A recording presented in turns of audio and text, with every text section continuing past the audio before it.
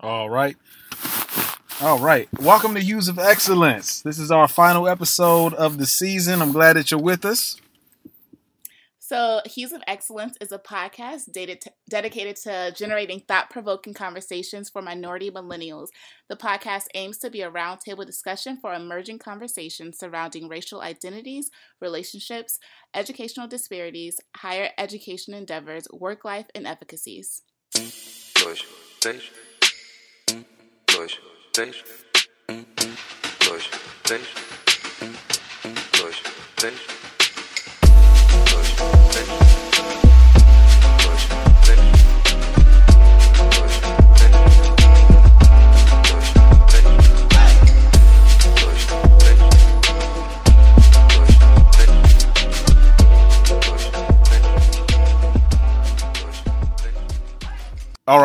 All right. So for this last episode, we got the whole crew together. All right. So as we always say, Hues of Excellence is our podcast, and we talk about controversial issues on this podcast. And I guess we don't really want anybody to be offended. I personally don't care, but the creators of this show, they care about these things. So please, don't get in your feelings about anything said. And I guess if you do, you should ask yourself why. All right, and this is our last episode, as we talked about earlier. And the title of this episode is "The Man versus the Man in the Mirror." And so, basically, the inspiration for this episode came, obviously, there's a lot in the news about Black Lives Matter, about police brutality, and basically systemic racism.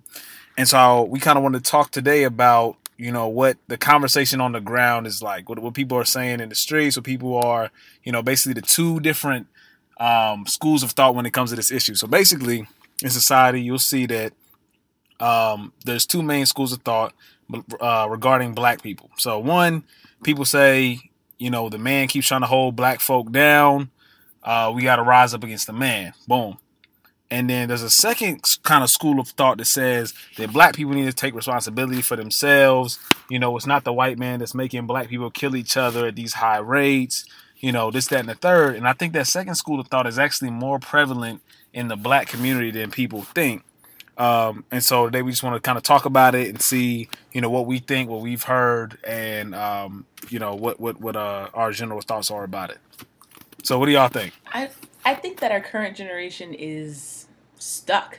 I think that some people firmly believes in the Black Lives Movement, and I think other people don't think that it's actually going to do anything. And I feel this, like, the community has this sense of hopelessness. I don't know if anybody can relate to that. Us as millennials, I think we're closer to the Black Lives Movement than anything. But what about older generations that have gone and seen movements die? Yeah, I mean, I definitely think that, the Black Lives Movement is an intergenerational movement. And so you have people from all different ages, all different walks of life come together for this movement. And so this is very different than the civil rights movements of our parents' times, where those were pretty much headed by heterosexual males. The whole point of the Black Lives Movement is to make sure that everybody is included when we talk about Black lives. And I think that's the biggest thing that kind of separates the younger generation from the older generation. A lot of civil rights activists and just older people are very critical of the Black Lives Movement because of the way that they're doing things, and there's not a strong leader in this, whereas before we had strong leaders like Malcolm X and Martin Luther King and things like that. The Black Lives Movement now makes sure that the leaders are kind of spread out, and that there's lots of smaller leaders that lead to this bigger leader, but it's not one person. It's not just one person that's doing this movement. It's a lot of people working together.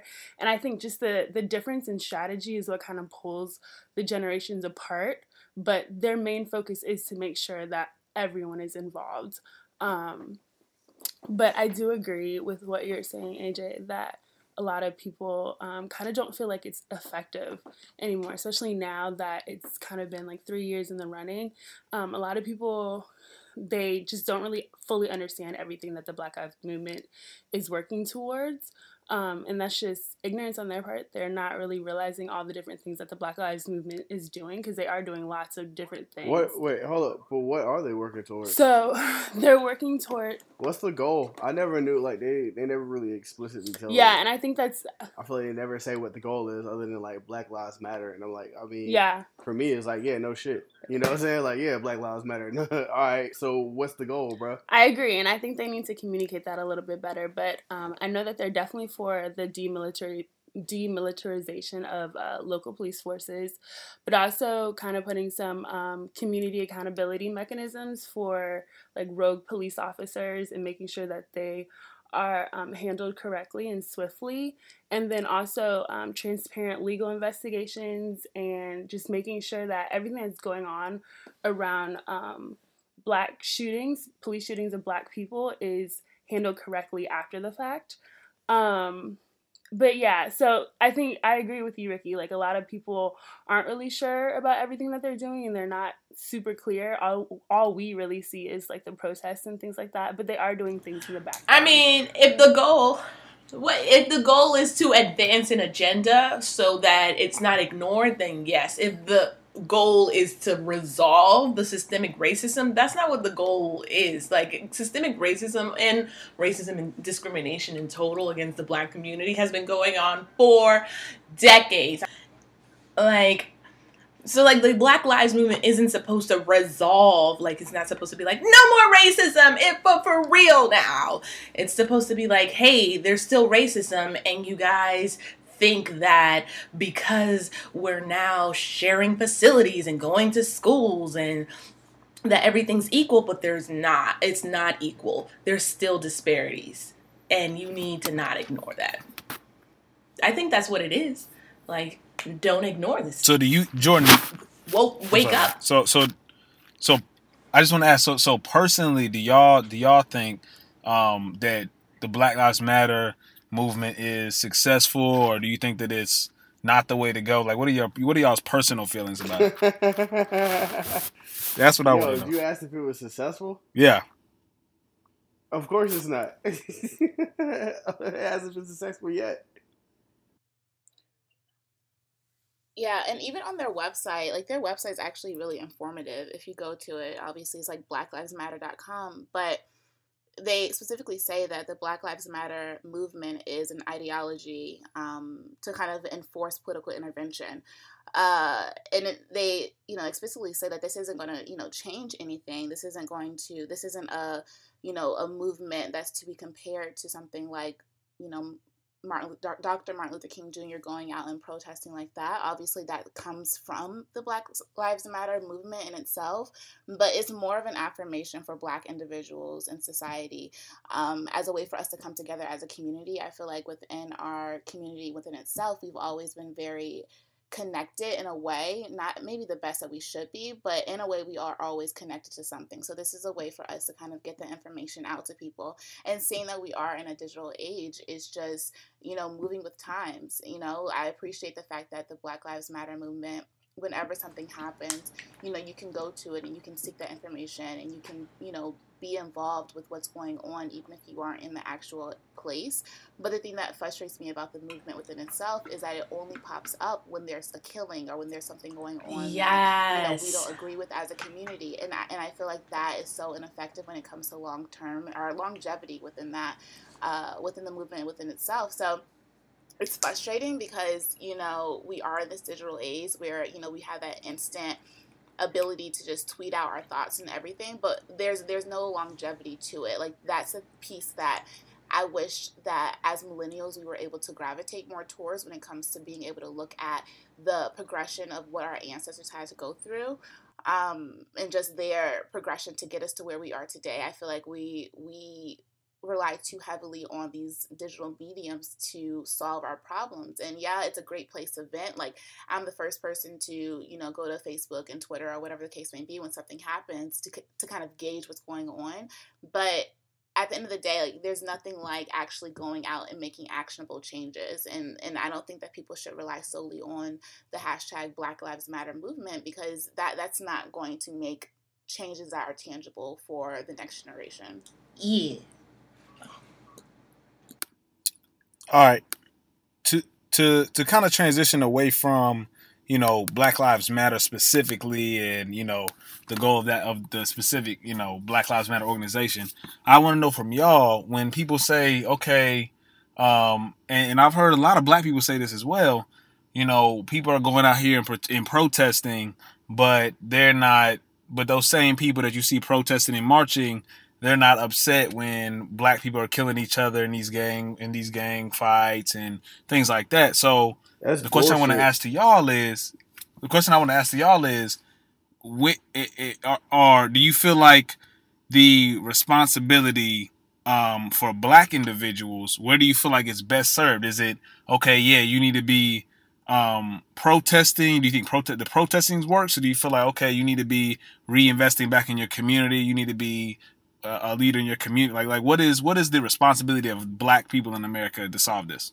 I think it's all that, because I feel like with anything you have to have a multiple pronged approach to have an effective solution to a problem. It's like communication. You know what I'm saying? You can't reach everybody in one manner. You have to do it in different manners. And so when it comes to what you're talking about as far as the black community, like, that's not a one-stop solution for anything, because there's so many entrenched things that are causing a lot of this stuff. Like, there's a reason why there's black on black crime. You know what I'm saying? It's not because black people don't like each other. It's systemic reasons that have created that oppression. You know what I'm saying? And then you couple that with the police brutality and the fact that homelessness and lack of jobs is high in our community because of other things. You know what I'm saying? So it's a multiple pronged approach I think has to be taken. I think one, community engagement within one's community should be taken. People should take onus on that and start making change effectively in their community instead of trying to make worldwide change. You know what I'm saying? Because the only way that's going to change, or nationwide change rather, only way that's going to change is through policies and stuff like that. You know what I'm saying? I feel like people have to realize you can't just have a one-stop shop solution to a problem that has so many layers to it. I kind of agree with that, but I think, well, the one thing that I always think is like, so here in Charlotte, we have this place called Plaza Midwood, right? And it's been gentrified almost completely. Like a few years ago, it was not. It was, you know what I'm saying, like the rundown part of the city, and now it's like up and coming. Because you know these hipsters come to these places and they just kind of like take over the place and make it into what they want it to be. And I always think to myself, like, how come we can't do that? You know, how come we can't go to a place and then turn it into, you know, like something that's really cool for people to go to? You know what I'm saying? It like feels safe, and we just have our own place and our own like community that we can invest into and like build our own bars and build our own boutiques and do whatever we want inside of our own spaces. Resources, man, know-how. I mean, well, I think more of us need like. I think some of us is like focused. Some of us is just focused on bullshit, bro. Like some of us just get so enamored with, you know, like, I don't know, trying to be, I don't know, trying to be like Instagram models or like Instagram famous. You know what I'm saying? Like it's not like real famous, but you want to be like, yeah, I'm stunting, versus, I don't know, a long term plan. You know, that helps like you and your people. Before you move on, I was gonna say that I feel like there's a huge disparity with people thinking that there's like an enormous amount of black on black crime. Like that, the evidence for black on black crime isn't higher among black people than it is for other like minority groups. Is, like no, there it is. is. Wait, It wait. is a little bit higher. Hold up. Let me tell. Hold up. Calm your titties. So, like the homicide, they include the homicide rate. The homicide rate among the black community is higher than any other minority, and they include the homicide rate or percentage, your own black. Like if you kill yourself, that is considered black crime because you're hurting yourself and you're black. They include that, which disproportionately it does. pushes through. So what I'm saying is that it's like it's like an ill-founded, unfair statistic that keeps getting pushed out to the media to kind of and to the communities to kind of deflect like the big issue, like these big corporates, people that are actually causing this distress in these communities that low key are white men. That's not low key. That's very high key. Very high key. The thing that the trouble that I kind of feel like though is that I guess this is the thing that I've been struggling with. It's I feel like that I have to have two different messages depending on the segment of the population I'm talking to. So if I'm talking to a white person, I'm never gonna start talking about black on black violence and what black people should or should not be doing within their own communities. And I feel like when white people come across and they say stuff like, "Oh, how are you mad about this police officer shooting one of y'all when y'all are killing each other, yada, yada, yada." Basically, I have a real problem with people taking whatever stance puts the least responsibility on them. Like, I feel like it's a big cop-out for white people to say, "Oh, y'all need to just fix it." And because I'm sure that you know, it helps white people sleep better at night to be able to say, "Oh, the system's not broken. Those black folk just don't know what they're doing. They just out here killing each other." But I was just gonna say at the same time though, it's some black people that I know that'll be on some, and I feel like when I talk to black people, I really gotta like, cause I know plenty of black people that if I say, okay, you know, you got a job, you got kids to feed, you doing your thing, you know, you're living your life. If you have 2 hours to spend fighting for the struggle, fighting for the cause of black people, they'll spend those 2 hours marching for and protesting.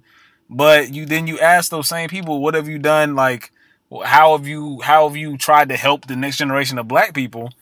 And I think that if like, I feel like there's a certain, like, if you're dealing with policy, you're a teacher, you're someone in the government, you're a legislator, and you are in a position of power where you can really affect change. Then I'm all for, yeah, then help make the system more fair. But if you out here and you feel like you're doing your part by protesting, but then you not doing nothing for the actual kids in the community, you're not being a role model, you're not mentoring nobody, I feel like it's misguided to say that it's more important for you to be marching in a protest. Like, if you got 2 hours a week, at least one of those hours I feel like has got to be spent with you mentoring somebody in the black community, more so than you trying to get white people to understand, because reparations are not coming. That's so real. You know, we also have to get to the point where we understand that, you know, the way that we as black individuals are minorities and millennials at that, we have social, we do it differently. Some people might feel better going out and protesting. Some people might feel better, like you said, Alex, and going back to the community and giving back that way.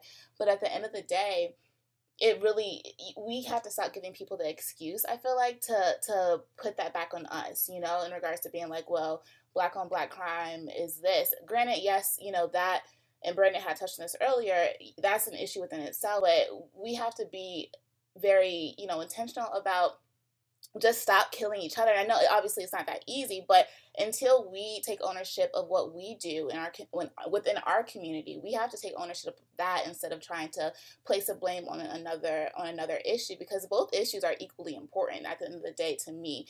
Unfortunately, and that's the thing, it's so touchy, but I get what you're saying, because sometimes I have conversations where my white counterparts will be like, well, y'all are killing each other, and I feel like they're trying to shift the conversation, and I understand that. I'm not trying to take away the fact that, black individuals, that's a huge issue within our community, is us killing each other. But at the end of the day, it's frustrating because, like you said, Alex, it's a conversation that needs to be had, and I don't know. It's just frustrating. It really is frustrating. I guess my point in making that comment was the fact that we all can give back in different ways. There's so many things that are going on right now that I appreciate, even, I don't know if y'all have heard of it, but it's like the We Love You project that places, you know, that's this guy who's into photography. He is going around and taking portraits of Black men, you know, in effort to take back their image in regards to what society places on them. So little things like that really go a long way by just showing that, you know, we can take ownership of who we are, and we really have to stop allowing, you know, society to write our own stories for us in regards to what we can do and our limitations, because at the end of the day, you know, we're limitless as a community. So we just really have to, I don't know, it's just frustrating. It's frustrating because the whole Black Lives Matter movement, you know, it's just something that I wish would go off of online social media. And granted, yeah, the protests are there, but what comes after the protest, like 30 days later? Oh my like, God. why are we not as active, you know, as we were, you know, earlier this summer when there were, you know, multiple killings going on? And that's the thing that frustrates me most about it. So I don't know. That's just my 2 cents about it. But there's like multiple movements. Like people just gloss over those things. And that's like the thing. In Chicago, there's multiple movements going on. You know, talking about the violence or whatever. Also, like white people kill each other at an 84% clip. So, 84% of violence against white people or white people. But like there's been a phrase coined, you know what I'm saying, against our type of violence. They call it black on black violence. I mean, the real thing is, like, to be honest with you, and I really hate when people say this. Like, I hate what's about to come out my mouth, but it's true. Like the media shapes a lot of our narrative, and the media shapes a lot of people's narratives. You know, because a lot of people. You know, we're a TV nation. Like we're just a TV nation. That's what we do. That's where we get most of our information. That's where we get like a lot of our outside of our vicinity. That's where we get our worldview. Why do you hate to say that the media shapes the perspective of art? No, because people blame the media for stuff all the time. Like people just, you know, that's kind of like the go-to. You know, oh, it's the media. You know, and like I don't really like saying it, but the thing that I was kind of going to get to is that Black people are always the villains. You know, we're always the villains. That's kind of how, like, we're always portrayed. You know, we're always gangsters, we're violent. You know, this, that, and the third. And sometimes our music probably doesn't help portray that image, but fuck that shit. I don't care.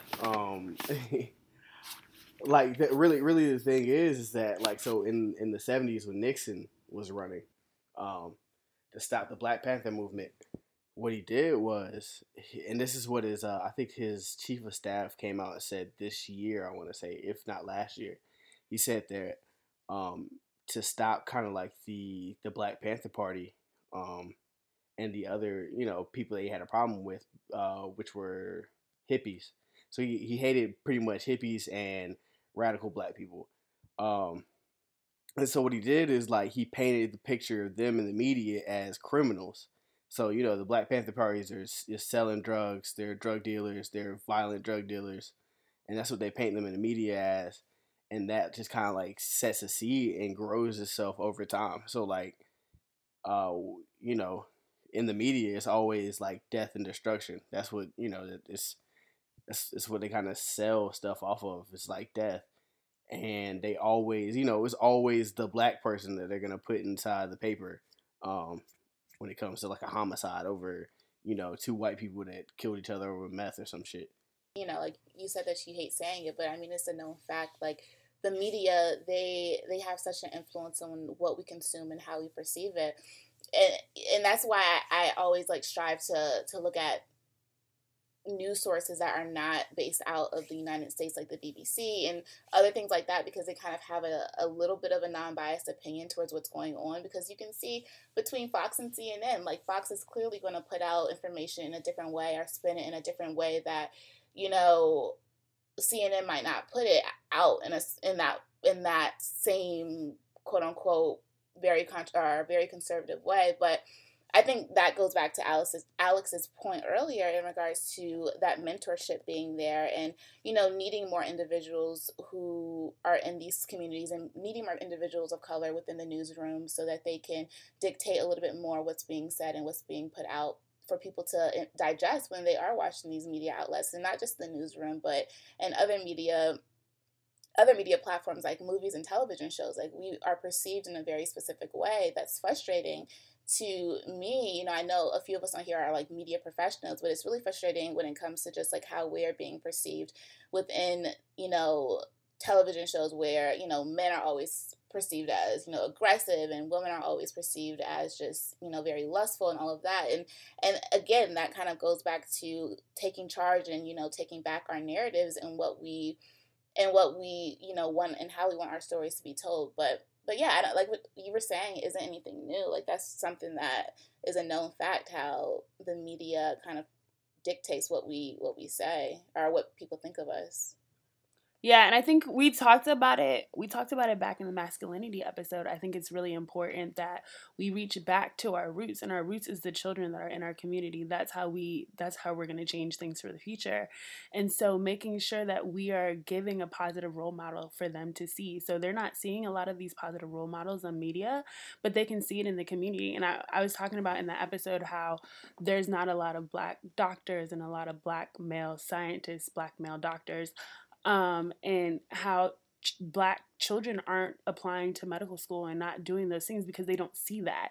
And so those people that have those type of roles where they may be the few or the minority, they need to make sure they reach back and they show that children can do that, and that's something that Black people are doing, so that we can kind of spread our resources and share that information. And I think that's another big thing. We don't share our resources and information, and so we get something, we kind of hold it for ourselves, and we kind of like try to build up our family, but we don't try to build up others around us.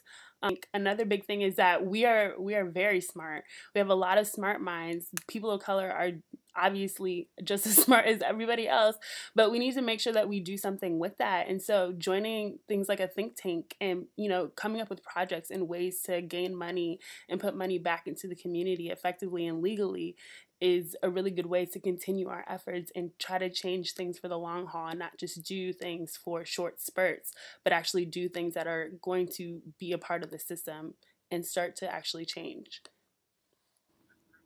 That's real. And I think that one of the things that is kind of that it kind of contributes to this being such an uphill battle is that the ignorance is so intuitive. Like it seems to make so much sense when you say, you got a headline saying Black people mad about a cop shooting one Black person, Black people kill such and such number of other Black people a year. People watching that like, oh yeah. People say, you know, okay, you know, you got Black people that you know are out here dealing drugs.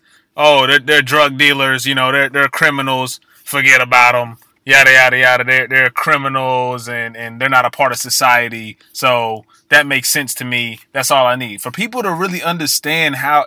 And I think that when you really, it takes time. It takes time and it takes dedication to really understand how not only the historical context is relevant to how the society is for Black folks is today, but also the things that are going on and how they're very, very hidden in the way that they're affecting Black people at a high proportion, whether it's housing discrimination or how when you get into a felony, it's much more likely if you're a white person, if you have a felony on your record and you've served your time to society, that you can get a job much easier than a Black person.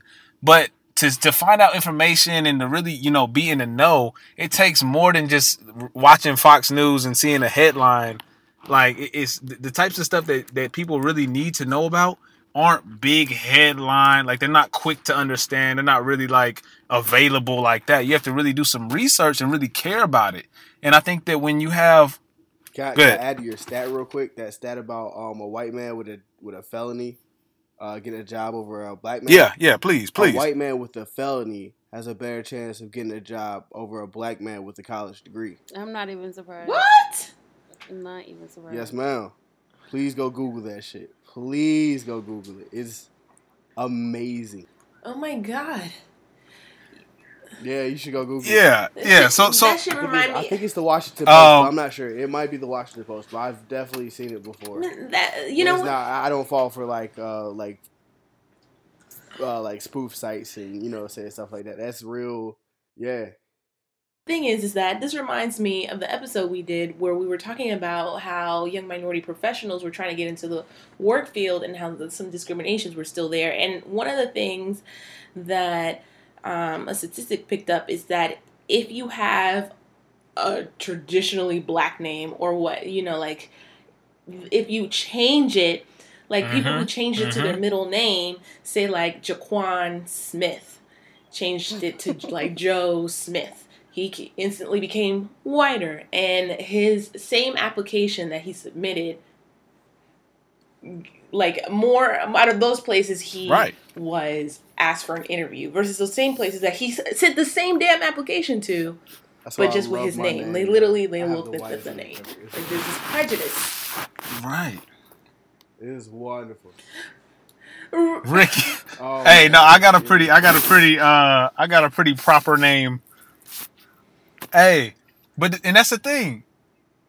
That's the thing, though. Like, there's no shortage of data that supports the fact that black people are treated much worse in this country than white people. But when you have, and this is really, and that's why I promise you, that's one thing that I hate, but I also respect about the way that Republicans really use their platform, is that they make sure that, okay, people that are really rich white folk, they know, okay, yeah, let me vote this way so that my pockets keep getting bigger.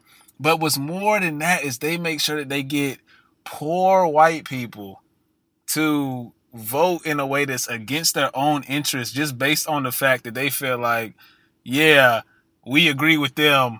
These black folks are doing it to themselves. Because think about if you're in that situation where you're a poor white person, you don't have a lot of education, you don't really want to take the time to really research stuff. You don't want to hear about how black people have it so much worse than you, and it's because of people that are like you. It's all your fault. You're not trying to hear that. You're trying to hear that black people are gangsters. Yeah, that's what you want to hear. So that's what they give them. The thing about it is this, man, is that they get to live in that bubble, and they get to run a crazy candidate, like the most outlandish candidate that we've ever seen in modern politics is running for president right now off the strength that these poor, and it's not all poor like white people. That's the thing. Like Trump's appeal is across like a very wide spectrum, bro. So, like there are people in this bubble who live, who what I'm saying, only ingest like Fox News, and if all you hang around is white people, and I'm not talking about at what I'm saying, at work, or like you see some black people at work, what I'm saying, you say hello and you keep it moving, what I'm saying, like, and then you go and you hang around all white people, like you're insulated, so you don't get it because you're not around somebody whose opinion you respect, and you like, what I'm saying, you understand, like a black person who makes you understand that you guys are equal, like that. The black people that white people like to talk about, that like, oh, I'm colorblind, like, oh, I don't see race because I respect that person, what I'm saying, like, I know, but I'm saying, like, when they say stuff like that and they're talking to you, it's because what they're saying is that, like, I respect you as a human being and as an equal, and I feel like we shouldn't even have to discuss that, like, me and you on an individual level, I have no disrespect for you as an individual, no matter how I feel about the rest of your people or the rest of your race. I think people who say that there's like that they're colorblind and all of that stuff, like these, it's just like, I feel like the society is more sensitive about white people's sensitivity more so than black people's discrimination. So they're over here like, oh.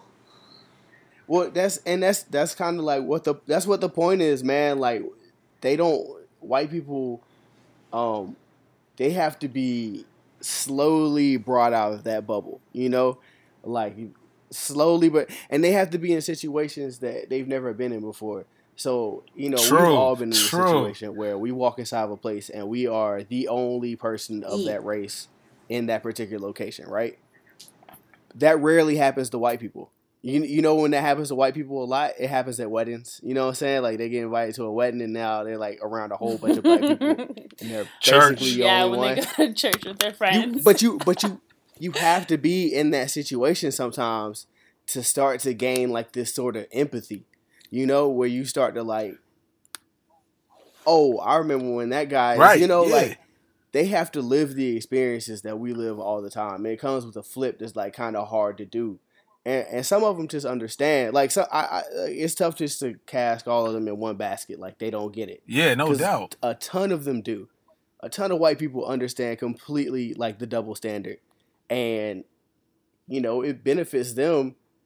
So, as much as, like, passion or rah-rah they can have about it, it's tough to really have a conviction when, like, that double standard is beneficial to you. And you can understand that, you know? And it's like, you know, when you see... and you're right, because sometimes I get like, man, you know, wow, you know, white people, they just not with it. But I can only imagine if I was in a world where I didn't have to think about being black. Like I could just walk around and be like, oh yeah, I'm black, everybody's black. Oh, it's a small group of white people I gotta see at work sometimes. Okay, like I don't really know what they're going through. And then for them to expect me to really just get it like that, like I feel that. I really do feel that and understand like, okay, you know, these people, like, and people that say that they're colorblind and they don't even see race, like, on the one hand, I'm like, okay, you're not quite getting what I'm saying to you, but at least I know that they're trying, you know, and so I guess at this point, I find my hope, one, in making sure that black folks are doing something for their community. You know, and I don't know, we talked about this earlier, but it's a lot of black folks that I see that, through whatever circumstance, they'll make it out and they'll, you know, be making money and doing good things for themselves and their family. And they'll kind of, and I think that it's, specific to black people and really maybe all minority groups that when you're successful as a black person, it's not enough just to be successful for you and your family. Like people expect you to, because of the collective struggle that we've had, reach out and also help bring up your community. I think that's something that white people don't have when it comes to just their race, but that's kind of a separate point. But what I'm saying is that, you know, when you have people that are like, I'm colorblind, yada yada, you know, they're at least trying, and you can still work with people like that. I think that when people say that they're colorblind, they're looking at you and like, listen, like I understand that you know, things are not good for black people compared to the way things are for white people. And so I'm just letting you know that between me and you, I don't see you as black. I just see you as another person, and me and you are on equal footing. They haven't embraced the systemic racism that black people have to endure, that they will never have to they'll never have to endure. But at least they saying, you're not a subspecies of human. At least they saying, okay, we on equal footing. So I think that means they're at least trying. I don't know. I see it differently. In my experience, they're normally saying it without any type of acknowledgement of the struggle. Like they're normally saying like, I'm colorblind, as in there's nothing going on, you know? And so we're all equal. And so if you're going to say that, like I would want some type of acknowledgement, but usually that's not what comes from it. It's just, you know, I'm colorblind. None of this stuff happens. Let's keep moving. Why are we talking about this? You know, and it's just a form of ignorance. That's real. But it's a form of insulation. Yeah. So today, the New York Times reported that the group White Lives Matter, which formed from the hashtag, I'm sorry, I'm laughing because it's actually hilarious, but it formed from the hashtag White Lives Matter. So they're actually been declared a hate group today by the Southern Poverty Law Center. Hallelujah. And I think that's hilarious, but I'm reading this article and I just did not realize how crazy this White Lives Matter Oh my movement God. got. So it's saying that their movement is dedicated to the preservation of the white race, and that God. they're against integration, they're against immigration, shit. and they were saying that that they argue that white Americans I'm against all Asians of all kinds. right, but they argue that white Americans are victims of the genocide Oh my caused by God. factors like the immigration of non-white people and marriage between white Christians and non-whites or Jews. And I'm just like, I did not realize, like, I thought, right, like, Yeah, I did not realize that they went that far. Like, I thought it was more just as like a combative force against the Black Lives Matter thing, but it's more of, it's an actual hate group. So what do you guys think about that?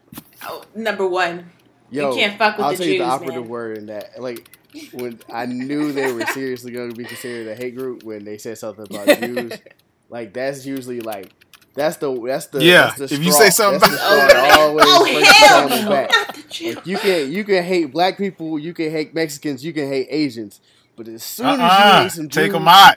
Take them God, out. you know what I'm saying? Like, we coming after that ass. That's the one. Yo, and that's the crazy thing is And I'm not talking shit about Jews. I just Yeah. think it's funny. Yeah. It's like, Like, it's it's hard to- always like, it's always like that as soon as you hit the Jew, it's like, bow, that's it. You hit the, you know what I'm saying, bingo. It's over for Yeah, you. because that's the genocide that people actually accept that happened. You know, like, it's hard. Not everybody accepts that the transnational slave trade was a bad thing for everyone involved. Oh but my God. you know, everyone Yeah. and no one. Also, the whole thing with natives, like, people don't, you know, they don't want to believe that Americans raped their way into the United States. They just don't want to believe that. But the whole issue with Hitler and all of that stuff, they definitely believe. And so, yeah, that's the easiest way to get to become a hate group, is to say that you're against Jewish people. Have y'all actually looked at the hashtag on Twitter? Like, it's hilarious.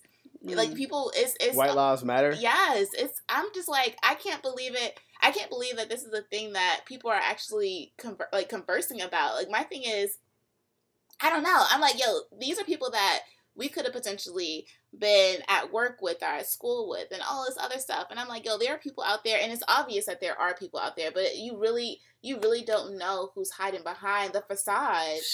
Bruh, Tommy Loren. But yo, Whatever, eat a dick. You know what it should be? It should be like White Lives Matter, like parentheses, duh. You know what I'm saying? Nah. The craziest thing that I saw that really like kind of struck me was Brian Stevenson. He was talking about how in Germany, because of the Holocaust, they don't execute people because they like if you do something, they just like, okay, you spend life in prison. They don't execute people because they're like, our history, you know. They say, you know, our history, it will be unconscionable for us to think about, okay, yeah, we're out here gassing people. We're out here electrocuting people. That's not what we're going to do. But yet in America, where we have a show enough history of oppressing black people and killing black people, we still have the death penalty, which targets black people more than any other group. And people don't even bat an eye at it. It's really crazy to me. Like, it's wild. Y'all ever feel depressed, like, thinking about how much shit is really wrong? Nah, never. Honestly, No. I do. Like, I rarely feel depressed about shit like this. I don't know why. I don't know what it is. I don't know, bro. I think we're just desensitized. At this point, I think we're just desensitized to everything that's going on. Nah. It's not that. There's this hope. There's always this, like, this glimmer. I don't know, man, because I know so many black people that are doing well and doing exactly what they're supposed to do. You know, like, we love to focus on the negative, like, for what it is, you know, minus the militarized, like, the militarized police force, which is honestly a huge problem for all of us, especially all those, like, Second Amendment, you know, freaks out there. I understand that whole, like, yeah. Like, yo, so I one quick tangent. I find it hilarious how many of these, like, Second Amendment, you know, right wing conservative people stick up for the police force, watch them like go straight military, right? And these are the same people who are like, I'm not gonna let the government take my guns. And I'm kind of like, who the fuck do you think is gonna take your gun from you first? It's gonna be them. You know, like they're gonna be ones knocking on your door, taking your guns. If somebody's gonna do it, you want them with all that shit? You don't stand a chance. I wanted to add on to the beginning thing that you just said, which was like hopelessness, like that you argue.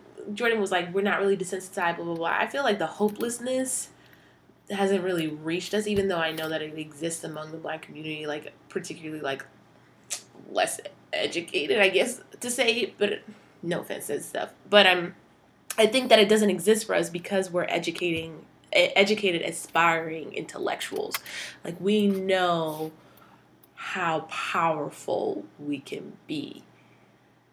Therefore, it's impossible to fathom that, like, we'll turn into nothing. Or, like, that we'll be crushed by the system. There's just too many intellectuals out there, educated Black people, fighting against it, that we can't be fucking crushed. Like, That's a good way to look at it. But for me, like every time, it seems like the more I know, the more I learn, the more I'm like, oh, that's fucked up the way they doing juveniles. That's fucked up the way they doing immigration. That's fucked up the way they doing Black people. It's like, yo, like every time I learn something, it's like, yeah, it's Black people out here doing well. It's Black people out here, fighting the struggle.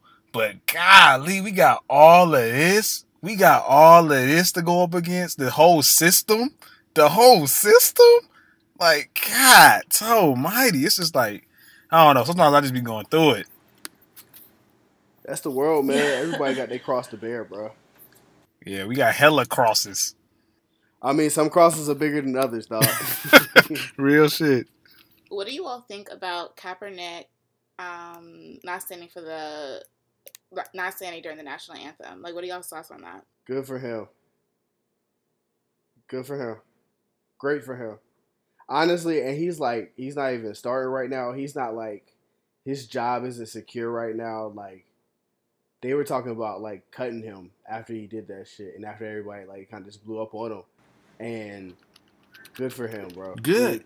People for act him. like we should all aspire to be Colin Kaepernick, because with that type of stand, bro. People act like the Star Spangled Banner is as important to America as the Constitution. Like, no, it's a song. Colin Kaepernick has rights. Shut up. I just think people just needed something to harp on. You know what I'm saying? Because I feel like people have so much outspoken against the killings of black folk, and going for this whole Blue Lives Matter thing. When your next rally you're advocating for the same thing that we're advocating for when Black Lives Matter. And I think that ties to the fact that people just want to find something to harp on. And if people don't realize too, like if you ever actually read through the song, like it's more, we only sing the first verse. There's 3 other verses to that song, one of which advocates and applauses slavery. So I think it's more, you know what I'm saying? It's a bigger movement than football. It's about morality. It's about advocating for equality. You know what I'm saying? And people just wanted to find something to harp on. And it just was the fact that he was an athlete who was Greek, who was notable to be in a Super Bowl, and he stand up for good cause. And people are trying to demean this man when people are fighting overseas for him to be able to sit or stand during the song. You know what I'm saying? Like, he has the freedom to be able to do whatever he wants to, as long as it's moral. In my mind, I feel like there's nothing wrong with that. Right. Yeah, he did. People are looking really dumb. He did People are misspeak looking though. really dumb after this. I remember reading that his coach had tweeted that he doesn't respect the motivations or the actions of what he was doing, and that just kind of shows really are and what their priorities are. You know what I'm saying? Like, he didn't just do this just to be doing it. He did it to show an action, and it's nothing about football. It's not about, nobody cares about football at the end of the day. It's about the fact that all of this is going on, and we get really excited about it, and we want to stop it for 15 minutes, and then afterward we're focused on something else. So I really commend him for it. They disclosed that he's been doing that all season. He's been doing that all season, and they've harped on it now. Like, Every time they harp on someone or they attack the black celebrity or like athlete, I feel like they try to cover something up, like some sort of conspiracy theory. But go ahead, Jordan. No, I was just gonna say, like, I don't know if you guys ever watched Tommy Loren. Like, I don't. Please don't. No, do not. I can't. Do not watch that troll. Do not watch it. I hate her. Please don't go there. But she came up. Please don't go there. Wait. Okay, I'll tell you what. Let me explain. Please don't. He'll see. Please don't. So look, the next time you're on the internet or you're on Facebook, bro, there's gonna be a cute white girl that comes on, right? And you're gonna be like, oh, what is she talking about? You're going to listen to, like, the first maybe 30 seconds of what comes out of her mouth. 5 seconds. And you'll be like, you know what? I don't think I need to hear this girl talk anymore. And you're going to leave. Like, you just going to keep scrolling. She's a troll, bro. She is a troll. Bruh, she is so annoying. Bruh. She is so annoying. And what she's trying to do is she's trying to position herself so that she can eventually work on Fox News. But basically her whole point about this was just like, you know, the military, like people that are fighting overseas, you know, they didn't fight for this. So she just comes up with all this bullshit stuff. Hold on. Did you watch what she had to say about it? Yes, and Jordan. Because he's rich, he can't protest. Because God. No. I watched it too. I ain't gonna lie. I watched it too. You know the reason why I watched she is living for the views. Yeah, if she doesn't get the views, she doesn't get the comments, she doesn't get people hate watching or love watching, bro. Then she goes away, and that's what I want to happen. I really want her to go away. I agree. But people love her. But the reason why I watched her was because somebody that I knew very well had retweeted her video. Yeah. And I was like, no, they did not. This is not a thing. So I needed to see what exactly this person was retweeting. But I think it's also important to know like how other people are thinking. Because honestly, if Tommy Loren never came around, I would never knew that people actually thought this outrageous shit. Like it is crazy. I thought we was homies. It's scary as hell. That's what I was saying earlier. Like it's scary. These people can be sitting right next to you. You can grow up with these people, and they have these racist mentalities that you would never know about until moments like this. Hold on. Also, I just always want to establish the difference between racist and prejudice because I think racist gets thrown around too often and too loosely. Okay. Most people aren't racist. Most people are just prejudiced. Like the difference is they have like already premeditated ideas about what, you know what I'm saying, or generalizations about what a certain demographic is going to be like. That's prejudice. Racism has to do with power. So you have to be in power to be a racist. You know what I'm saying? So like, let's say if isn't that white privilege? I'm sorry. Isn't that white privilege? I mean, it's privilege. Privilege and prejudice. Privilege and prejudice like kind of go hand in hand. Like privilege is more of like the benefit of the doubt they get. So if you've ever like heard stories of, you know, crazy shit that white people get away with sometimes, like, you know, having whole bongs inside their back seats of their cars and the cops stopping them and never finding it, raping women, you know, raping girls and getting out early. That type of thing is privilege. But a prejudice is a stereotype that you hold towards something. No, I mean, yeah. It is. I mean, what it is is just the benefit of the doubt. Like they're just gonna get it, and we never do. We never will get the benefit of the doubt. That's like really what the struggle is, kind of right now. But what's the difference? But what I'm saying is this, man. So your manager can be racist because she hires black people. And she tells people what to do. You know what I'm saying? So she has some power over you. Now, like, and if you work at Target, you know, your manager could be racist because they hold that power. But the girl who's just on the floor with you, like, so y'all in the same rank and same position, she can only be prejudiced because she holds no power over you. Yo, I had this discussion with my boss because earlier this week, like, let me tell y'all, because I need y'all to comment on this shit. So my boss called me racist earlier this week. Because there was like two microwave options. There was like a black one and then there was like a white one. And I went in and used the white one. And that's because the joint has a better heating system. But he called me racist and I was just like, I can't be racist. And then he was just like, yes, you can. he like completely turned 180 on me, and I was just like, because like that whole he's white, so I think it's like that sensitivity that I'm telling he's being righteous by being like identifying racism, and I'm like taking away his righteousness by telling him he's crazy for saying some shit like that, and then that like for him to notice something like that is prejudice. So hey man, hey bro, keep that HR number very handy, bro. I was just like, no, but I put him in his place. Like, I was just like, first of all, these are inanimate objects, and this is not. These things don't have culture. Like, and then I was like, we went into these things don't have a checkered history with each other. And I brought up that position that you said that you have to be in a position of power, like over you like a majority and over a minority or position of power, and he said, no, that's not the Google definition. He was trying to tell me, like, he read the Google definition to me, and I'm just like, for you to ignore that needs to be a necessary element negates the entire movement that we've been moving towards acknowledging at this present time. Like, you're being ignorant. Wait. This white man explained what racism was? Yes, and I was just like, literally,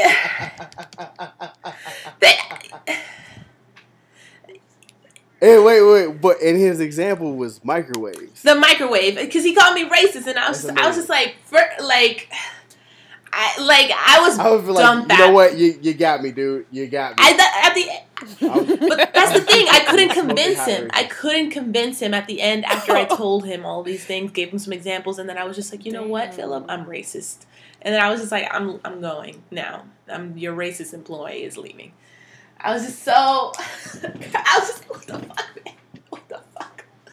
You were like, you should have been like, by the way, you hired a racist. Way to go. Just. I think he. Way to go, idiot. I think. Yeah. You hired me. There's that whole like. All right, Ricky. That white people's sensitivity about being called racist. Like, they're sensitive about being. Like, how dare you? Why dare you? Bring it up? That doesn't exist. I don't see color. I don't see color. I was just like, hello. I was just like, yeah. I feel like you're very cool. Because I mean, in their mind, you're calling me a bad person. Mm-hmm. Yeah, and I feel like he almost threw in my face that he hired me, but he's like, I hired you. Blah, blah, blah. But anyways, yeah, white people will get pissed. They do. Alex, didn't you post that video the other day about like white people feeling sensitive about you calling them? Oh yeah. Explain that joke. That joke had me rolling. Yeah, no, it was like a little skit, basically talking about how white people get so upset. Like, basically, it was in a workplace scenario. It was on Facebook. I shared it about how how people of color should take certain steps and be very sensitive to making sure that white people don't feel like they've just done something or said something racist to make sure that everything stays hunky-dory in the office. And that's really, and like listening to it, like the guy was like,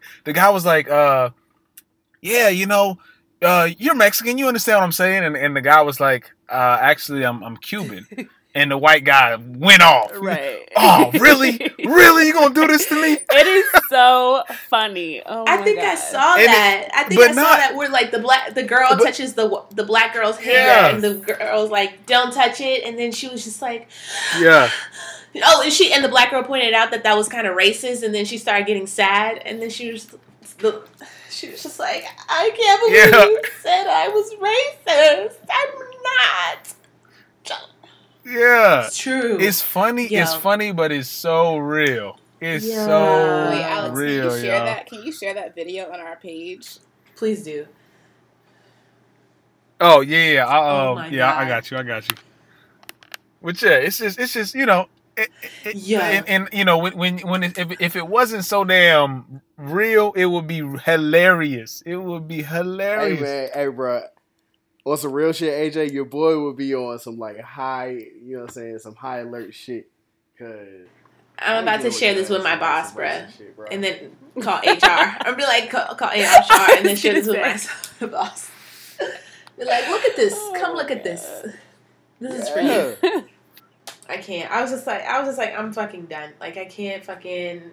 It's already. I already felt like, like I'm the only white.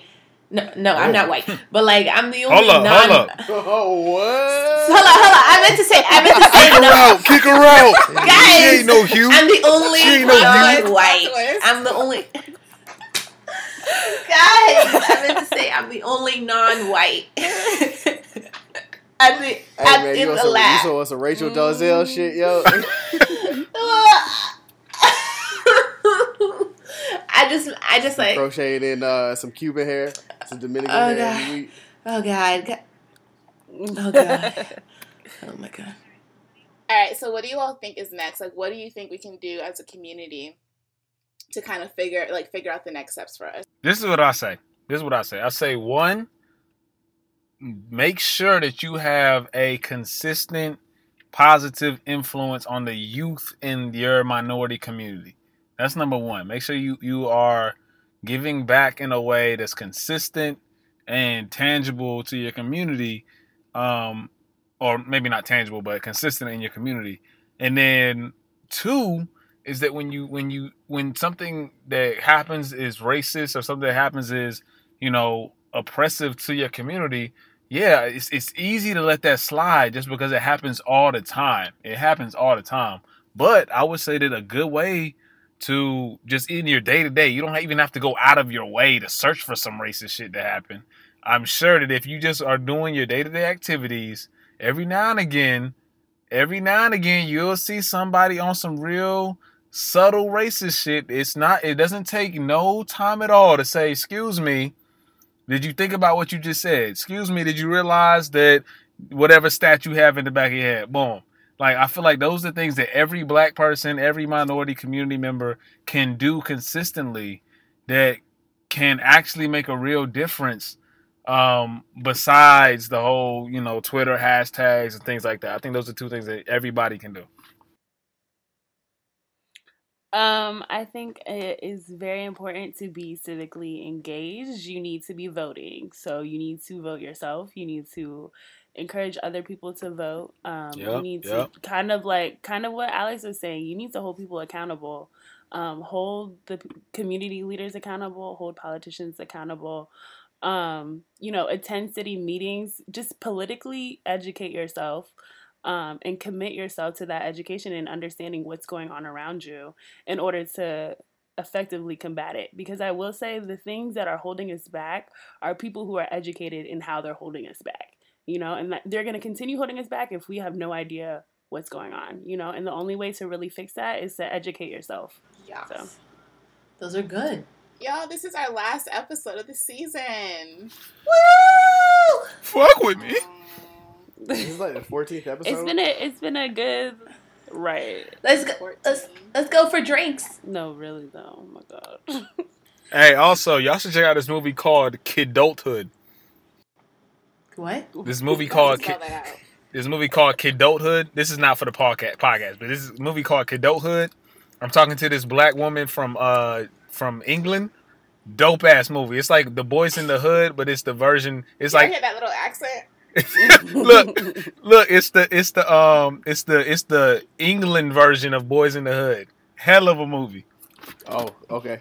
While we talking about dope stuff, please check out The Get Down if you do like rap or you like hip hop in any capacity. Yes, it's awesome. For real? Yes, Ricky. That's the first good. episode is a little uneven and it's like kind of out there a little bit, but once you get past the first episode, it's awesome. Also, Stranger Things is very good. Not black, but also very good. I love Stranger really Things. I finished the shit. What else, man? I don't know. That's kind of all I got. Outlander is amazing. If you just want another show to watch. Outlander. Narcos season 2 coming soon. Also. Shut. So yeah. But anyways, back to the podcast. So it's been a really good couple of months. We are going to have a short little how do you pronounce it? Is it hiatus? Hiatus. Hiatus. Okay, Hi- hiatus. Thank Haitian. you.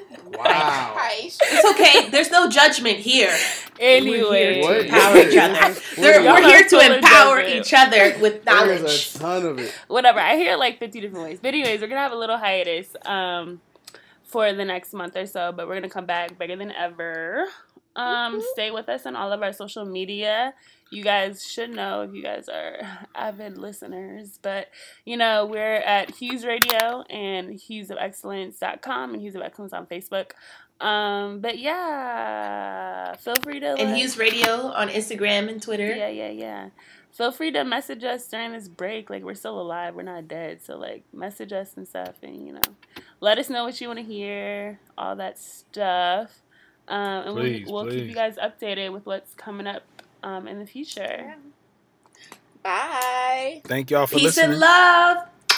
Deuces. Stay black, stay proud.